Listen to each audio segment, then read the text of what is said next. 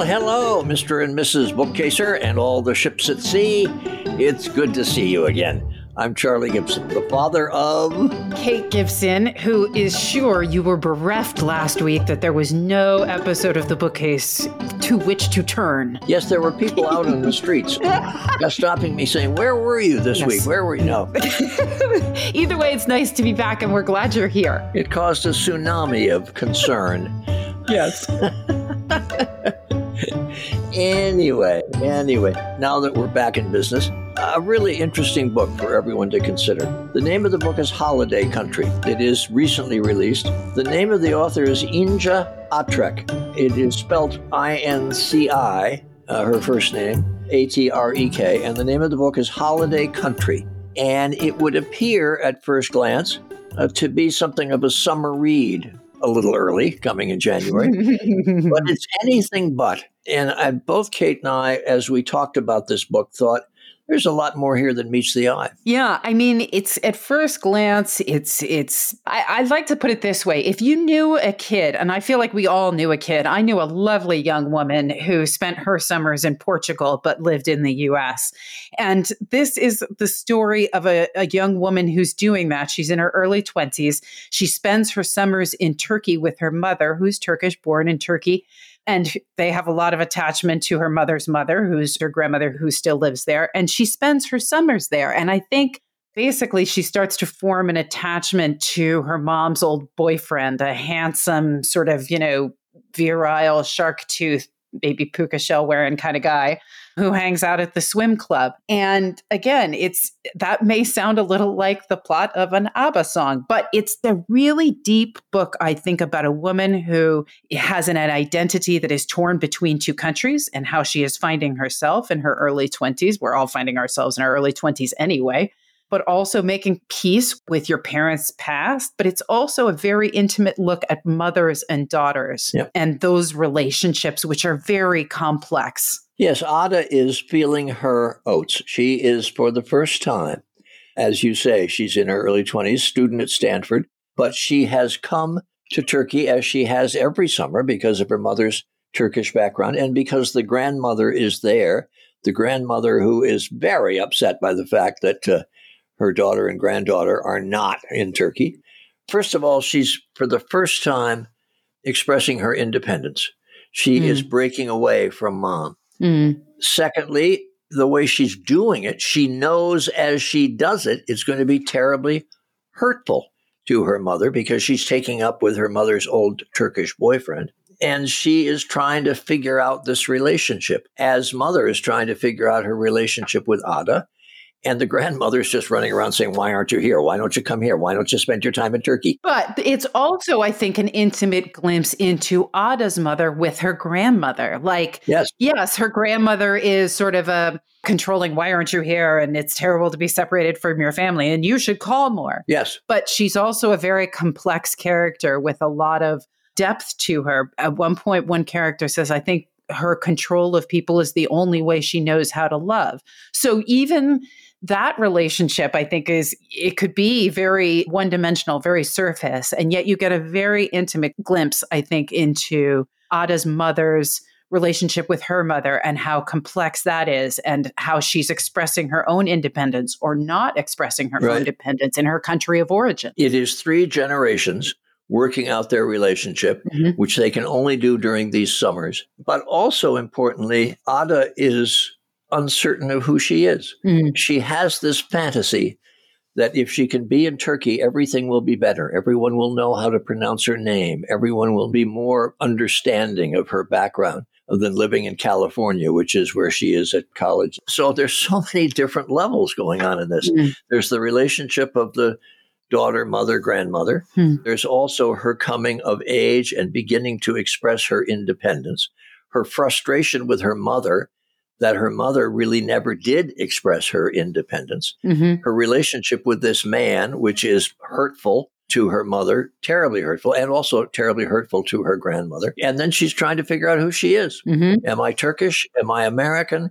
Gee, things would be better in Turkey. But of course they won't, but she doesn't realize that. So there's a lot of different themes in this book, Holiday Country. And Katie, I think you made the point that it is an easy book to overlook. Yeah, for me, when I read the back and I thought, I wasn't sure how comfortable I was going to be with the plot of a daughter falling in love with her mother's old boyfriend. And I thought to myself, this could either be sort of creepy or it could be a romance novel. Either way, it sounds like it may not be for me. You said an ABBA song? Yes. That's an interesting analogy. I just keep picturing Mamma Mia in my head. Right. But it isn't. Like I say, there's a lot of depth to this book, and it's really worth exploring. She's a first-time author. It took her 10 years to write it, and we'll find out why. But it's a really good book, and we recommend picking it up. Yeah, it is a very good book. And as you say, first-time author, I always have great admiration for people who it's gutsy. Yeah. It's gutsy to put a novel out there. It's your work. As you said, she worked on this for 10 years. And you'll hear her say she spent many, many, many, many drafts of making this come to reality. The book, again, is Holiday Country. The author, Inci Atrek. And here's our conversation. Inci Atrek, it is such a pleasure to have you in the bookcase. And this is an auspicious day for you. I will let the audience in on a little secret. We're talking to you, even though the book will have been out for a while by the time people hear this. This is the day that your book is being released.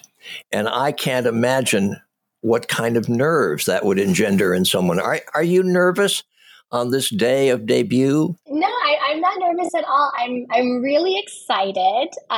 We have the launch tonight, and my family and my friends are going to be there. I also have been severely jet lagged for the past few days, so I didn't have too much time to kind of build up, any nervousness. I'm only kind of coming to realize and processing what's happening now. That was my next question is, did you sleep last night? So that's really, really great. My father called me when he finished the book and he said, did you look at the acknowledgments? She wrote this over 10 years. And so I want to give you a chance to talk about that process. 10 years. Yes, 10 years. I get so happy when I hear, debut writers on other podcasts say it also took them a decade. So, yes, I always knew I wanted to be a writer, and I studied English and creative writing in undergraduate. And then I started working in corporate, and I graduated in 2010, and in 2013, I believe, we had this big whiteboard around our cubicles where our team was encouraged to write down just personal goals that they had so we could all hold each other accountable. And I thought, okay, well, I'm going to take my dream to write a novel seriously. So on the board, I wrote, I'm going to write and finish my novel. And I worked on that novel, which was not Holiday Country, for about 4 years. It wasn't really getting to the point I want to get it to. I remember looking at it and saying, okay, this is not the story that I want to tell. I took a break for a year and I went to grad school. And when I graduated, I looked at the manuscript and I thought, okay, we're going to have to start over. But is there anything in here that was fun to write and you really love? Like anything we can take from this? And there was one chapter that took place in Ayvalık. So the story was still a mother-daughter story, but it was very different. And it all took place in Istanbul. Just one chapter that took place in Ayvalık. So I said, okay, we're going to take this chapter that takes place in the summer town, and we're going to build a whole new story around it. So I worked on that for a few years and it was much better. And then I found my agent, I think in winter of 2021, and we sold it in spring of 2022. You did something that a lot of, especially new time writers, would find very intimidating, which is you spent years on something and then we're like, going to throw that away and start something new based on a kernel of something that you liked. I mean, that must have been very difficult for you. I mean, you're talking about it now, and then, but how did you know you were writing something that wasn't working? And then when you sat down to write Holiday Country, how did you know it was working? Oh, well, for the manuscript that wasn't working, I just knew I didn't care anymore about making it better. I was like, I can't take you. Even if I made it the best manuscript it would possibly be, it wasn't the story I wanted to tell. And when I started writing Holiday Country, I think, well, you get a very different reaction from your early readers. For Kate and me, this has become sort of a masterclass in writing. Mm-hmm. And so many first-time authors have said their first readers are so important. Was it your first readers who told you this wasn't working, or did you know inside yourself, this isn't working and I need to go in this direction instead? No, my first readers were very honest with me. It's very important to have very honest readers, because they were people who believed in me and knew that if I worked at it, I could eventually tell a good story, and they wanted to read that good story. I wanted to believe it was working, but when a few people tell you the same thing over again, you have to accept the truth. So yes, they were very honest with me. I was less honest with myself, but then I finally gave in. In 10 years, how many drafts? You can't put a number on that at all. I mean, there were two majorly different stories, and then huge things just changed over and over and over again. Double digits, maybe triple. So many first-time writers have told us they know where they're going to end and they write to that end. Some say they don't know where their novel is going to finish up. Others say the beginning is the hard part because you want to engage the reader right away. What did you struggle with the most? Beginning, middle, end, what? I have no idea what the end is going to be when I write. I can't imagine what something like that would look like. And because I write to kind of answer my own questions that I have, if I knew the end, then I wouldn't have that question in the first place. I think so the ending it's not even something that I would say I struggle with. I just know I have to keep writing, get to the wrong ending, and then rewrite the story all over again. I think for beginning, the hard part about that is figuring out exactly where the story starts. And I think early readers can give you a very good sense of that. They can say, oh, actually, the story starts, on this page, not here. I think in terms of actual struggle, I'm at the computer, just kind of with my head in my hands, is the middle. We were talking about a masterclass on writing. So many writing teachers say the same thing, that it's become a cliche, write what you know. So I'm interested, it's always sort of a cliche question. How much of your personal identity did you have to bring to this story? Did you have a dual childhood this way? Winter's here, somewhere else. And is that ultimately what helped shepherd your story through that difficult point, bringing more of yourself to the story? Yes. I mean, I spent 3 months out of the year on the west coast of Turkey at my grandmother's house on the seaside. So that is definitely from my life. So I'm Turkish American. I have 2 nationalities. And I wrote this because I was really struggling with kind of my relationship with these 2 countries and, being uncomfortable when I felt I didn't fit in or missing one place over the other. And I would say that emotionally and the questions that are raised and explored in the story very much come from myself. I was very tired of exploring them on my own. So I just wrote a character and put her in a situation and had her go figure it out for me. Did you come to this country at a certain age, or have you always lived in the United States and just have the Turkish background? So I was born in the United States. And then when I was, 26, I started living abroad. So I lived in a few different countries. And since 2019, I've been living in Istanbul. This is a very complex book with I say, several themes.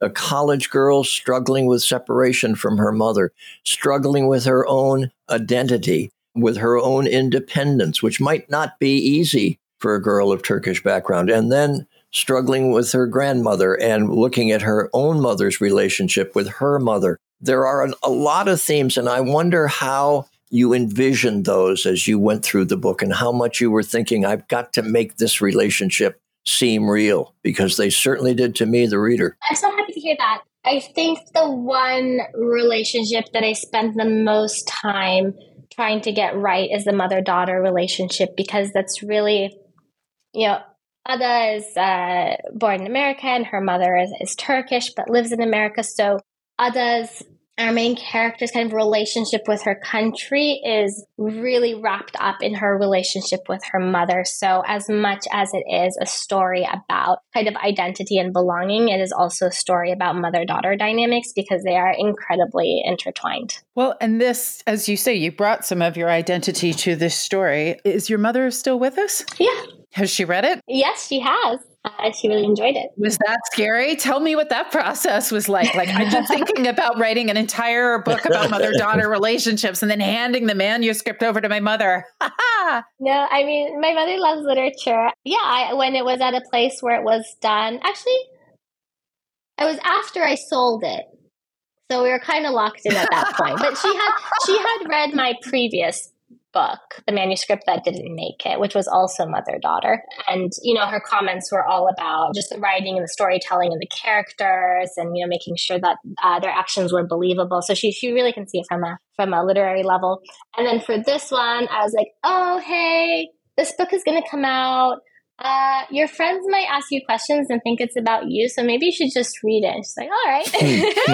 I like that you had her read it after you sold it, since it's a little bit like, gee, Mom, I sold it. You wouldn't want to displease my publisher. This is my living, That's what I'm saying. No, she would never do anything like that. But she knew I was working on it, and I would talk to her about it. I don't think this is a spoiler. I hope it's not. But Ada, the daughter, does something that could be, that is tremendously hurtful to her mother, as a way of establishing independence, as a way of separating herself from her mother, but also expressing her own independence in her life. And that comes to a conclusion, I thought, very well resolved. But at the end, you say, my mother and I take our last walk together along the sea. We are not speaking to each other, not yet, but we have reached a tacit agreement. It is this: when both of us are ready, we will see the betrayals for the declarations of love that they were.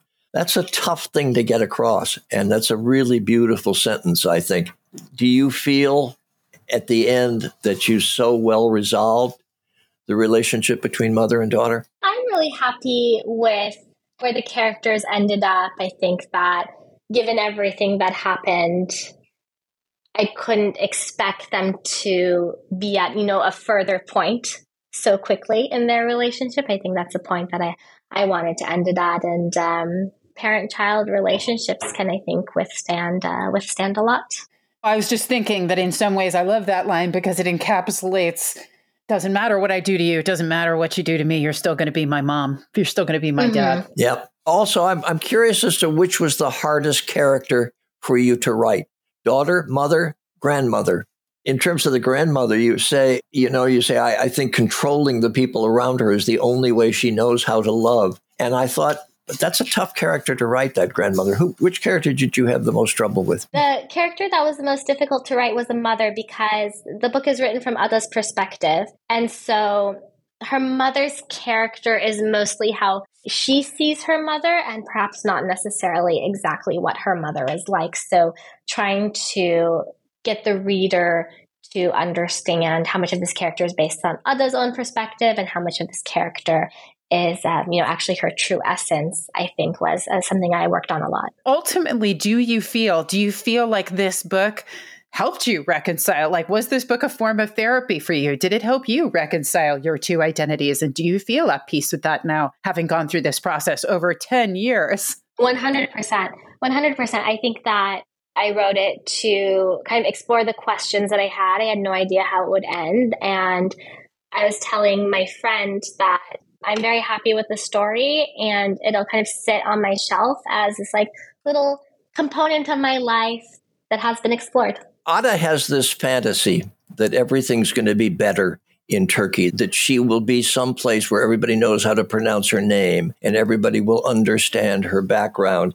Does that fantasy, as she refers to it, ever occur to you that maybe things would be better if I were back in the land of my heritage? Did it ever occur to me that everything might be better for my life if I lived in Turkey? Mm-hmm. So no, not like that. But I think that one thing that's maybe not directly talked about in Ada's story, but for me, it's not necessarily that I would say things would be better if, I lived here full time or if I lived there full time. But I think when you have, your character is kind of made up of different components of different cultures. So sometimes it's very hard for people to know what to expect of you. So for example, if you speak a language fluently and understand kinds of nuances and the idioms, but then you don't maybe act in the way that culture kind of expects you to act, then people get very taken aback.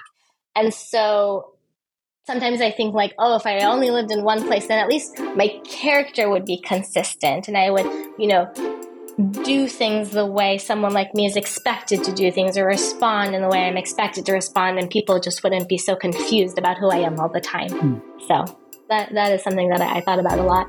I think you resolve the themes that we've talked about so very well in this book, and we wish you great luck. First-time authors deserve every bit of support they can get. So we're going to take a pause. We'll get to the rapid-fire questions in just a moment. Hey, I'm Andy Mitchell, a New York Times bestselling author. And I'm Sabrina Kohlberg, a morning television producer. We're moms of toddlers and best friends of 20 years. And we both love to talk about being parents, yes, but also pop culture. So we're combining our two interests by talking to celebrities, writers, and fellow scholars of TV and movies. Cinema, really. About what we all can learn from the fictional moms we love to watch. From ABC Audio and Good Morning America, Pop Culture Moms is out now wherever you listen to podcasts. As in previous campaigns, it's the economy, stupid. We'll be looking at that this morning. First, though, it's the news, stupid. It is the economy, stupid. It's not the economy, stupid. It's national security, stupid. It's the hair, stupid. In 1992, one of the best-known pieces of presidential campaign wisdom was born. It's the economy, stupid. But was it actually the economy that won Bill Clinton that election? In a new series from the 538 Politics podcast, we're taking a look back at conventional wisdom from past elections with a critical lens. Where did that wisdom come from? And does it hold up today? Find the Campaign Throwback series in the 538 Politics feed wherever you get your podcasts.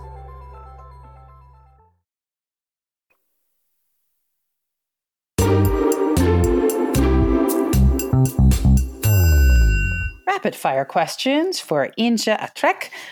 So, what did you do when you knew you were finished? When you typed the end, what was the first thing you did? Oh, I typed the end so many times, but it was probably to send it to one of my early readers. It took you 10 years to write your first book. How long's your second going to take you? I don't know, but I'm being very easy on myself. So it's, well, hopefully shorter. I think it takes takes 10 years to learn how to write a book. And then hopefully it gets shorter from then on. In the end, was the 10-year process a joy to go through? Or would you advise a first-time novelist, beware, you can't imagine what you're getting yourself into? Oh, that's so funny. I would definitely let them know that it's going to take a long time if they want to, create work that they're proud of. I would not say that writing for 10 years and not knowing if it was ever going to work out was a joy, but I tend to really go after things that are incredibly rewarding. And this has been the absolute most rewarding thing that I have done in my entire life. So I would say that if you're interested in, having that feeling, then you should go for it. You said you always knew you wanted to be a writer. Yes. Was there a book, a sort of gateway drug for you that made you think, boy, I would love to do this? People have been asking me that. And really, I don't remember reading a book in my childhood that I was like, wow, this is so magical. It's completely changed my life and I want to do this. But what did make a really huge impact on me was my dad, because he collects kind of rare and first edition books. And even now in our house, there's this bookcase of my dad's books that no one is allowed to touch because they're so old and so rare. So when I was a kid, it wasn't really any particular story, I think, that made me want to be a writer, but just realizing how important and special and sacred books were made me really fall in love with them. Did he collect books that were in Turkish? Yes, he collects books in all languages. The last book you read that really moved you, that you think, boy, I would love to have written that? I don't ever really think I would have loved to have written that because, I feel like the stories we choose to tell are so, so personal. But one book whose storytelling and ending just absolutely stunned me that I read last year was Tess Gunty's The Rabbit Hutch. I thought it was just so excellent. And it had that feeling you get, the feeling you want to get when you finish a book, which is just like, Oh, God. Wow. That's very satisfying. So after a decade, today is the day of your release. For anybody who is at home struggling with their own first time writing, any piece of advice for how you got to today? When I started in 2013, I made myself 2 promises. So my first promise was that I was not going to give up no matter what. And then my second promise was that I would be okay, just completely okay with it if I ever thought that someone would see me as kind of silly or a fool or, oh, this is like not good writing. And because I knew I would have that fear and I would just have to say, oh, but I decided I was okay with this fear. So moving on. Thank you. Thank you so much for sitting with us today. Thank you. We wish you very well with this book, Holiday Country. It's worth a read. It is. It really is. Thank you so much for joining us. Thank you. I had such a great time. We've been away not only for a week, but we've been away for some time now from talking to bookstore owners and managers. I miss it, but we have a wonderful bookstore owner today. The bookstore is the Flying Pig. Now, there's got to be a story behind that name. And the owner of the store is Elizabeth Blumley.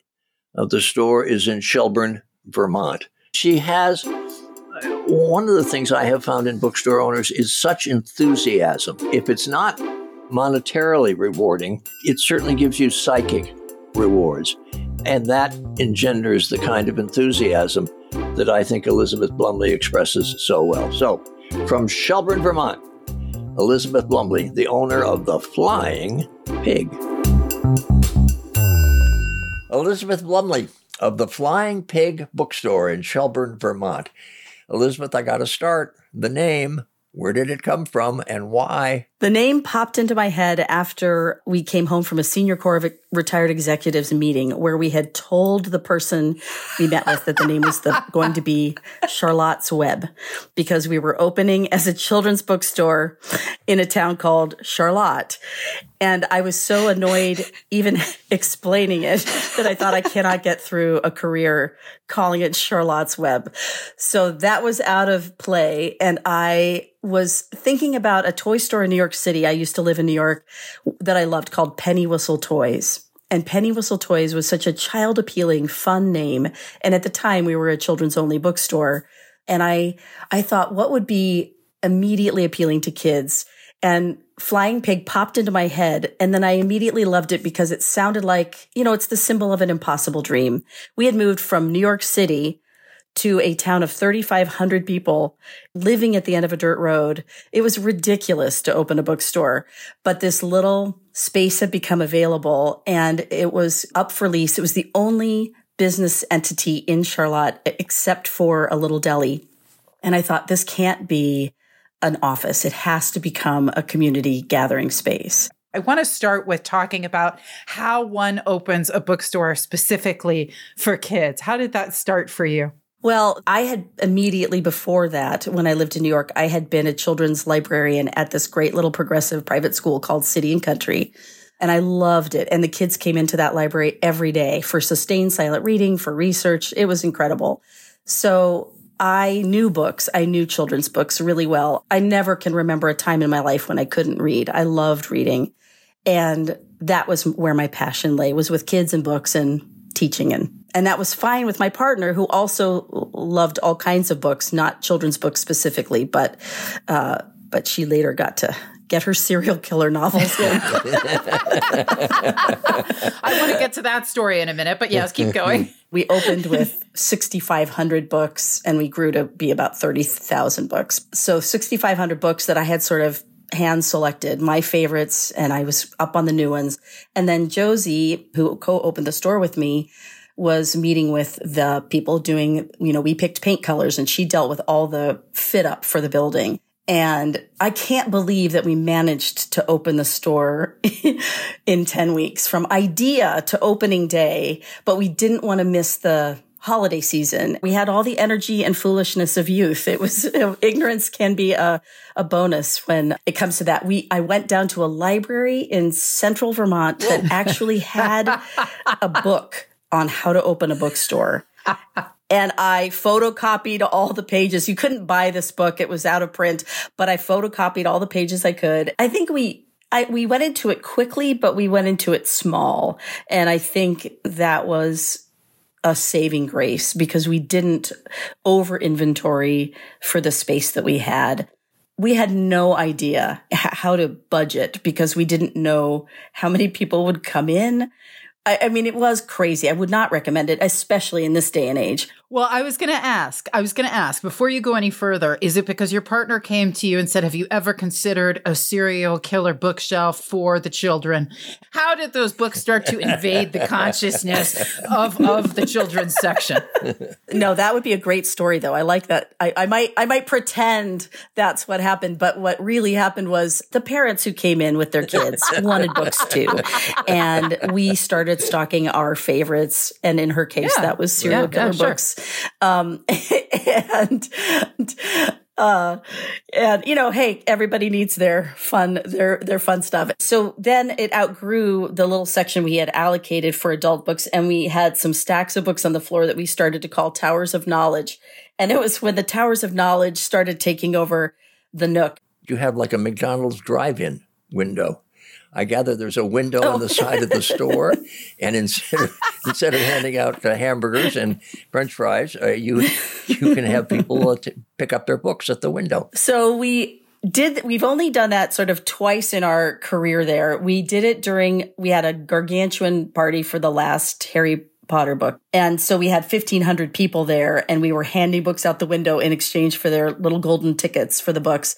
And so I remembered that event when COVID struck and we had to close the store down. And I thought, well, we can just do business at the window and not have people have to come into a small space and risk COVID. So for 444 days, we sold out of the side window and the front door. We kind of blocked with a cart and people could browse. We would put a bunch of books that people could browse on the cart at the front door. And it was a saving grace. We would not still be here if we hadn't had our little takeout window that we could use.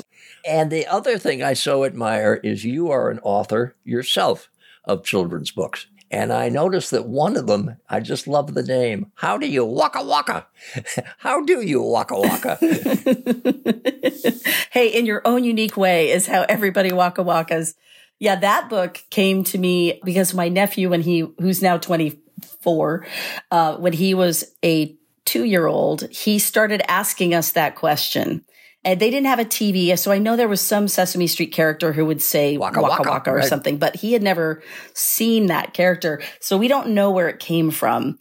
But he would ask us, and we thought, like, do you mean how do we walk? And he would shake his head. And then his mom, who was very tall and skinny like a flamingo, did this really funny arm gesture. And she said, I waka waka like this. And he cracked up. And so then all of us had to make up our own waka waka to amuse him. I always want to end by giving booksellers, because I know how addictive it is selling books. And I'm going to give 2 opportunities to sell books. I want you to sell me a book, and I want you to sell me a children's book that you're excited about right now.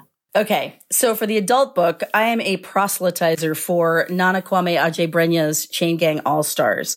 I don't know if you've read it yet. It was a finalist for the National Book Award. He is an incredible writer. This is a book I've been waiting for 6 or 7 years after his short story collection, Friday Black. He is a brilliant, fresh voice. And when you've sold books for 27 years, it's very exciting to come across a unique talent. He is just an electrifying writer. His prose is propulsive, but also he is the most humane thinker. And this book, Chain Gang All-Stars, is about a near future where the prison system has created a gladiatorial death match to ostensibly offer life sentence prisoners their freedom. And it's like a world wrestling entertainment type of thing, but it's a death match. So that I think was the best book of 2023. For adults. For kids, I really loved, and I don't only read books that deal with social issues, but I do care about them a lot. And there's a Vermont high school principal who wrote a book called Gather that was also a National Book Award finalist this year, debut novel. And it is about a high school kid navigating his mom's addiction to opioids. And it's done in such a real and graceful and compassionate way. And it came out of his experiences working with so many kids at his high school who were dealing with these very, very big real life quandaries and trying to navigate life the best they can. And he does it just beautifully. So those are two of my favorites. Elizabeth Lumley, it is a pleasure to talk to you, a woman who can work miracles, who can, with no experience, decide to open a bookstore, and 10 weeks later, it's in business. She's in Shelburne, Vermont. Aww. You find her right on Shelburne Road in the Big Yellow House, an inviting bookstore to be sure. Yeah. Thanks for talking to us. Yeah, thank you. Oh, thanks for having me. It was a delight. Elizabeth Blumley from The Flying Pig. Kate, often after we've talked to a bookstore owner, you say on the podcast, gee, I can't wait to visit that bookstore. I think you got a list of about 30 now that you have to visit. But in this instance, Kate, after we talked to her, said nothing about visiting the bookstore. She said, I want to figure out how to waka waka. How do you waka waka? Like I said, I think it requires some deep thought. I think we all need to reflect on this for a minute. I think we really need to consider the words and think about what in our life really represents the waka waka. What do we bring? How do we bring ourselves to the waka waka? How do we express ourselves? Does it involve full body movement? Is it just from the waist up? Is it arms? Is there a head movement involved? I don't know. Do you have to continually say waka waka? Waka waka. I don't know, but I'm going to be investigating this, and as I say, it's going to require investigation. So thank you, Elizabeth Blumley, for that. Rather than just visit the bookstore, you're going to go out and buy that book by Elizabeth Blumley. Absolutely. I just saying it makes me laugh. I know, but I also have to say one of the things I love most about talking to bookstore owners is that when they make recommendations for books, I often run out and go buy them, and we often find some terrific reads in them. They really put their heart and souls into. When we say sell us a book, they sell me usually. Yeah. But then again, I'm addicted to books. So anyway, a reminder of the great folks that make this podcast possible, and then a final thought from Inci Atrek. The Bookcase is a production of ABC Audio in partnership with Good Morning America. It is produced by David Canada in conjunction with Shurkan Productions. Asal Lisanapur is our producer. Laura Mayer and Simone Swink are our executive producers. We give special thanks to Taylor Rhodes, Amanda McMaster, and Sarah Russell of Good Morning America, and Josh Cohan, Nania McLean, Vika Aronson, and Brenda Salinas Baker at ABC Audio. I think one quote that really meant a lot to me and kind of also led to this book is this quote by the poet Rumi, and it's, when you are everywhere, you are nowhere. When you are somewhere, you are everywhere.